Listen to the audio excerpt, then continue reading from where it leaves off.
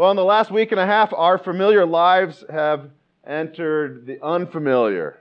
Well, it's not that we've never been here before, right? But we're used to daily living, daily patterns, and so much of it has been interrupted. Accustomed to being able to go get around, suddenly we're forced to stay at home. Was that good or bad? Yes, yeah. Accustomed to always having daily goods available to us, suddenly we had scarcity of food and fuel. Did you see it? Yeah, it was here in our town. Accustomed to a town full of guests on any given weekend, the townspeople got to have the town to themselves, which was both nice and really, really strange, all at the same time. The familiar world was left behind for the unfamiliar. Well, Lent is a journey away from the familiar toward the unfamiliar, away from what we would have chosen for ourselves towards what God has chosen, away from what the disciples would have chosen for Jesus to the path that Jesus was sent here with. Lent is such a journey, and God leads in Lent. He leads us with His blessing to the cross and to the empty tomb. Okay, we've introduced the idea of the familiar and the unfamiliar and a journey and Lent. Well, let's go back all the way to Genesis chapter 12, which was our Old Testament reading today. I mean, we're going back now, not just 2,000 years to the time of Christ, but quite a bit further. Really, another 2,000 years back still. We find also for Abram, soon to be Abraham, and his family, a journey as well. Abraham's family is called away from the familiarity of their home. I don't know if you heard it. He lived in the land of a city called Ur, U-R, in the area, the region of the Chaldeans. If you were to look that up today and try and locate that, the best we understand it, and the text also said it's beyond the Euphrates, is that it's in a bend, or a former bend, of the Euphrates River in what we would now find to be southeast Iraq. That's not exactly Israel. This is quite some ways away. There he is, living in Ur of the Chaldeans, and God calls him to a new land and says, I will bless you, and through you I will bless all people. The journey was read for us today. Let's consider some of its waypoints, if we can. Abraham, as I said, was called to leave his home. Check, we've got that. Although, let's pause there real quickly. If we were to go to the very last chapter of the book of Joshua, suddenly the history of God's people, Israel, is being recalled there, and we're brought into focus about Abram and his family even more. In that very last chapter of Joshua, we're told that while living in Ur, the land of Chaldeans, with his family and his fathers and his fathers' fathers and all the family with them, they were idol worshipers. They did not know Yahweh. They did not know the Lord God, the God of creation, the God we know of creation and salvation. They were worshiping idols, people far off. So Abraham was called to leave his home, and he obeyed that call. Pretty darn amazing, even though it was going to be difficult. He gets to a new land, and it says there, verse 8, that he pitched his tent. He set up his home. And it says in verse 6 also, an interesting little detail, there were Canaanites in that land. Hold that thought. And then two more points of interest for us in terms of Abram and his trip. Two more points of interest. It says in verse 6, he hung around some great tree, and then finally in verse 8, and near the great tree there was a great hill. And what was the result of all this? Verse 3 says, Abraham was blessed. He was blessed. By faith, he was blessed, and his name became great. Verse 2.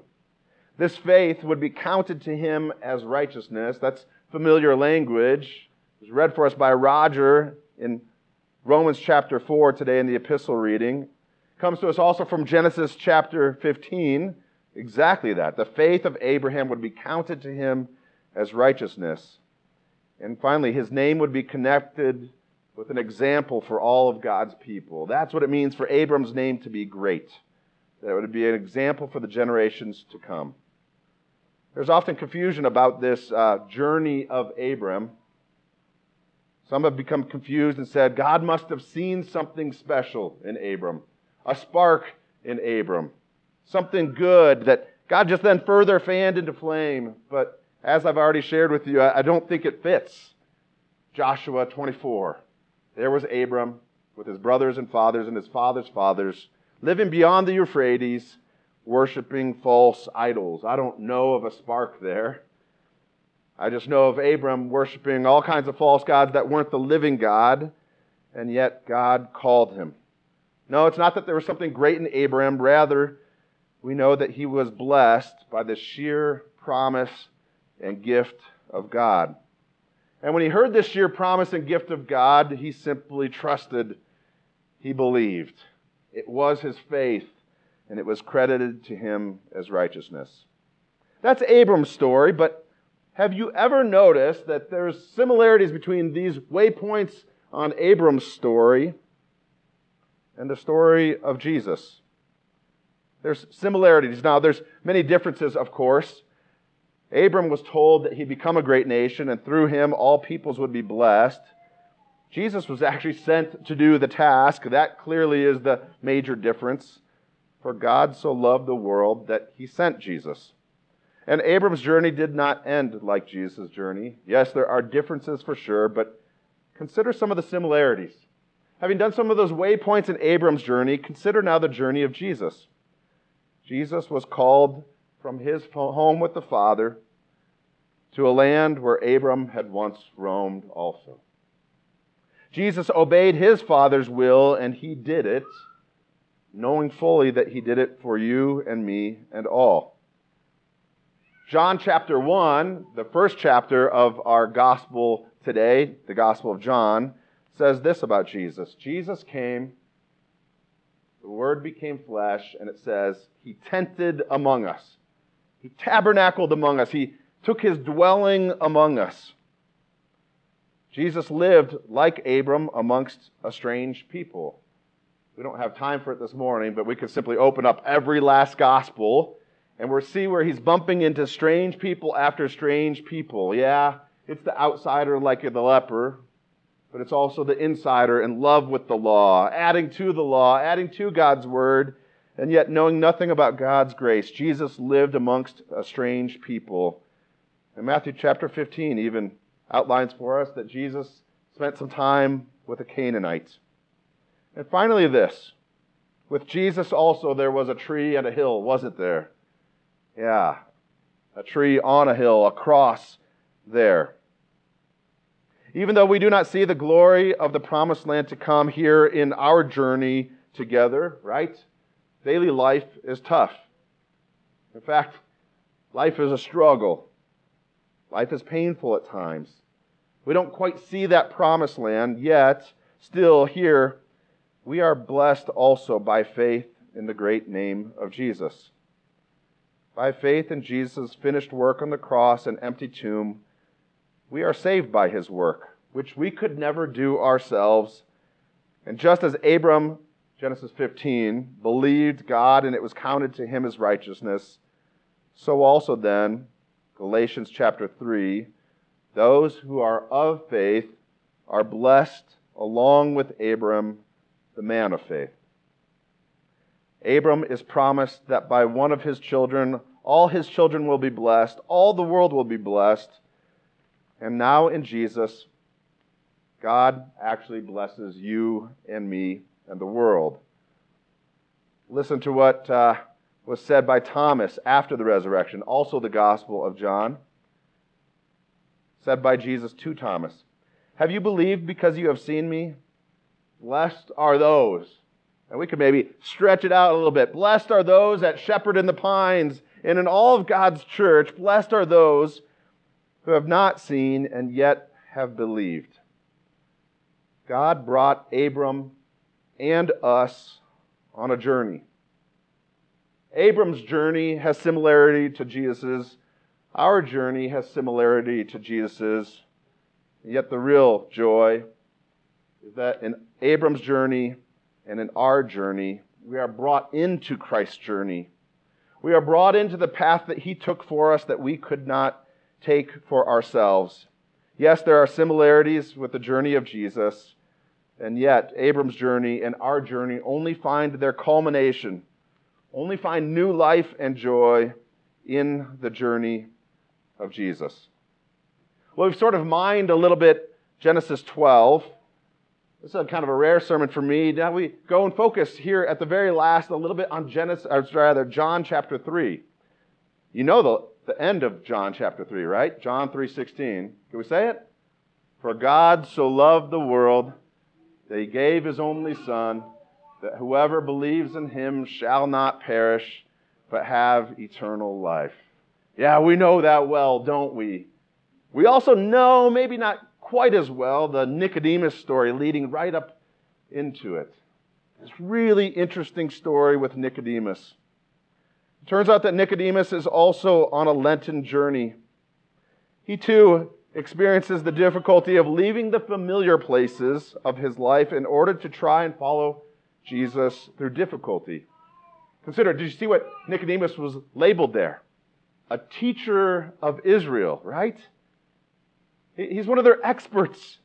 And yet now he's coming to this dusty rabbi, and the expert is asking questions. Not just a dusty rabbi, but a dusty rabbi from Nazareth, of all places. Yeah, his journey of faith begins here in John's gospel. But it's worth also pointing out that Nicodemus, through the Gospel of John, shows up 3 different times. 3 different times. Right here at the beginning, once in the middle, and once at the very end. In fact, right at the cross itself. Nicodemus' first visit here with Jesus is at night. That also is telling, right? Not in the daylight. Not when others can see as he going and seeking out the dusty rabbi, but at night. It was to learn about his teaching. In John chapter 3, Christ teaches Nicodemus about new life that will be received in the waters of baptism. Jesus says to him, and we already heard it, "Truly, truly, I say to you, unless one is born again, he cannot see the kingdom of God."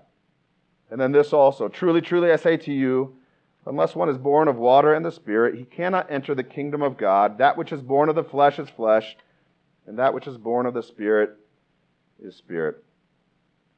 In fact, in your baptism, like Abram and like Nicodemus, God has called you to follow Jesus into every place in life that He will lead you. In fact, He doesn't just call you to follow Jesus. God attaches you to Jesus. That's a lot better still, because I don't know about you, but I'm pretty bad at following many days. Pretty bad at it. But God has attached our very lives to Jesus. And Abram wasn't the only idol worshiper before this call of God. Consider Romans 5, directly after our epistle reading for today. "For while we were still weak, at the right time Christ died for the ungodly." That's a description of us before our baptism in Jesus. But God shows His love for us in this, that while we were still sinners, sort of like Abram, far off in a distant land, worshiping false things, while we were still sinners, Christ died for us. While we were enemies, we were reconciled to God by the death of His Son. Brothers and sisters in Christ at Shepherd in the Pines, you've adopted us, my family. How natural that is for you, because all of us together have been adopted and given new birth into God's family through baptism. In your baptism, God called you out of your life of idolatry, rebellion, and death. And in your baptism, God brought you to new life through the death and resurrection of Jesus. And Jesus, what did He do once we were attached to Him? He carried us with Him to the cross. But there on the cross, He separated from us what we could not separate from ourselves: our sin, our guilt, and our shame. And He paid its price there, and He put it to death. And then He carried us with Him to the grave. And then finally, He brought us to new life. A life where we are at peace with Him and the Father and each other.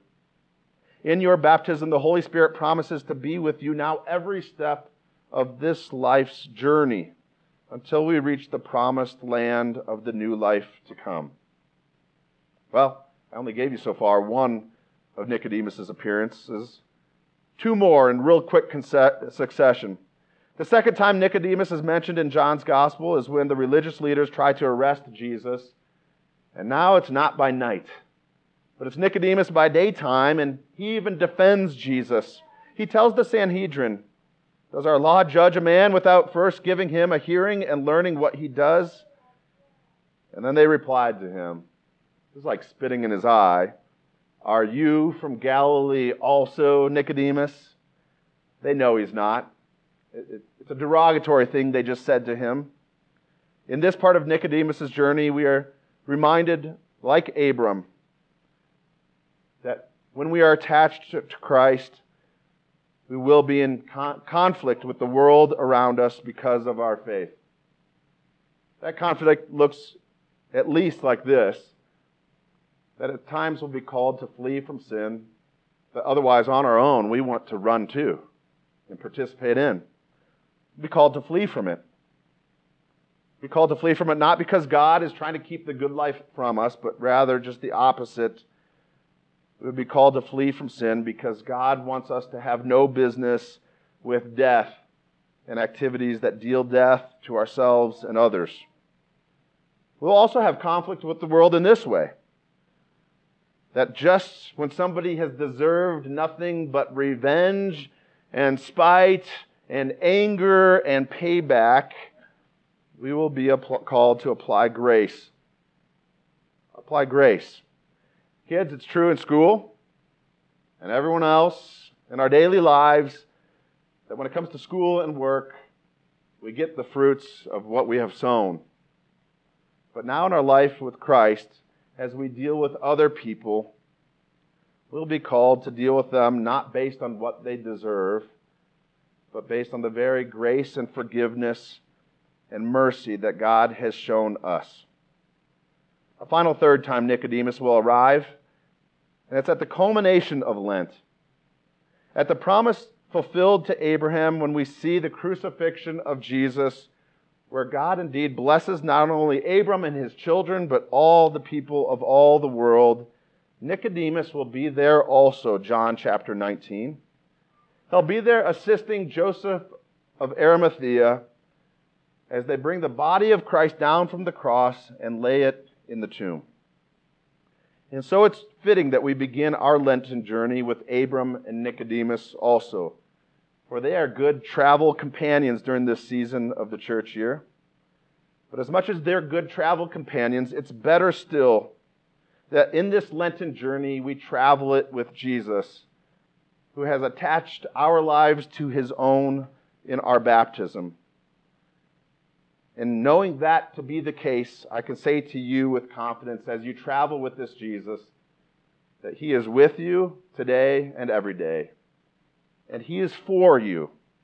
And finally, He works through you to serve your neighbors with the very same grace and mercy and forgiveness He gives to you. God has made it so, and may He continue to make it so in our lives today and all this week long. And God's people say, Amen.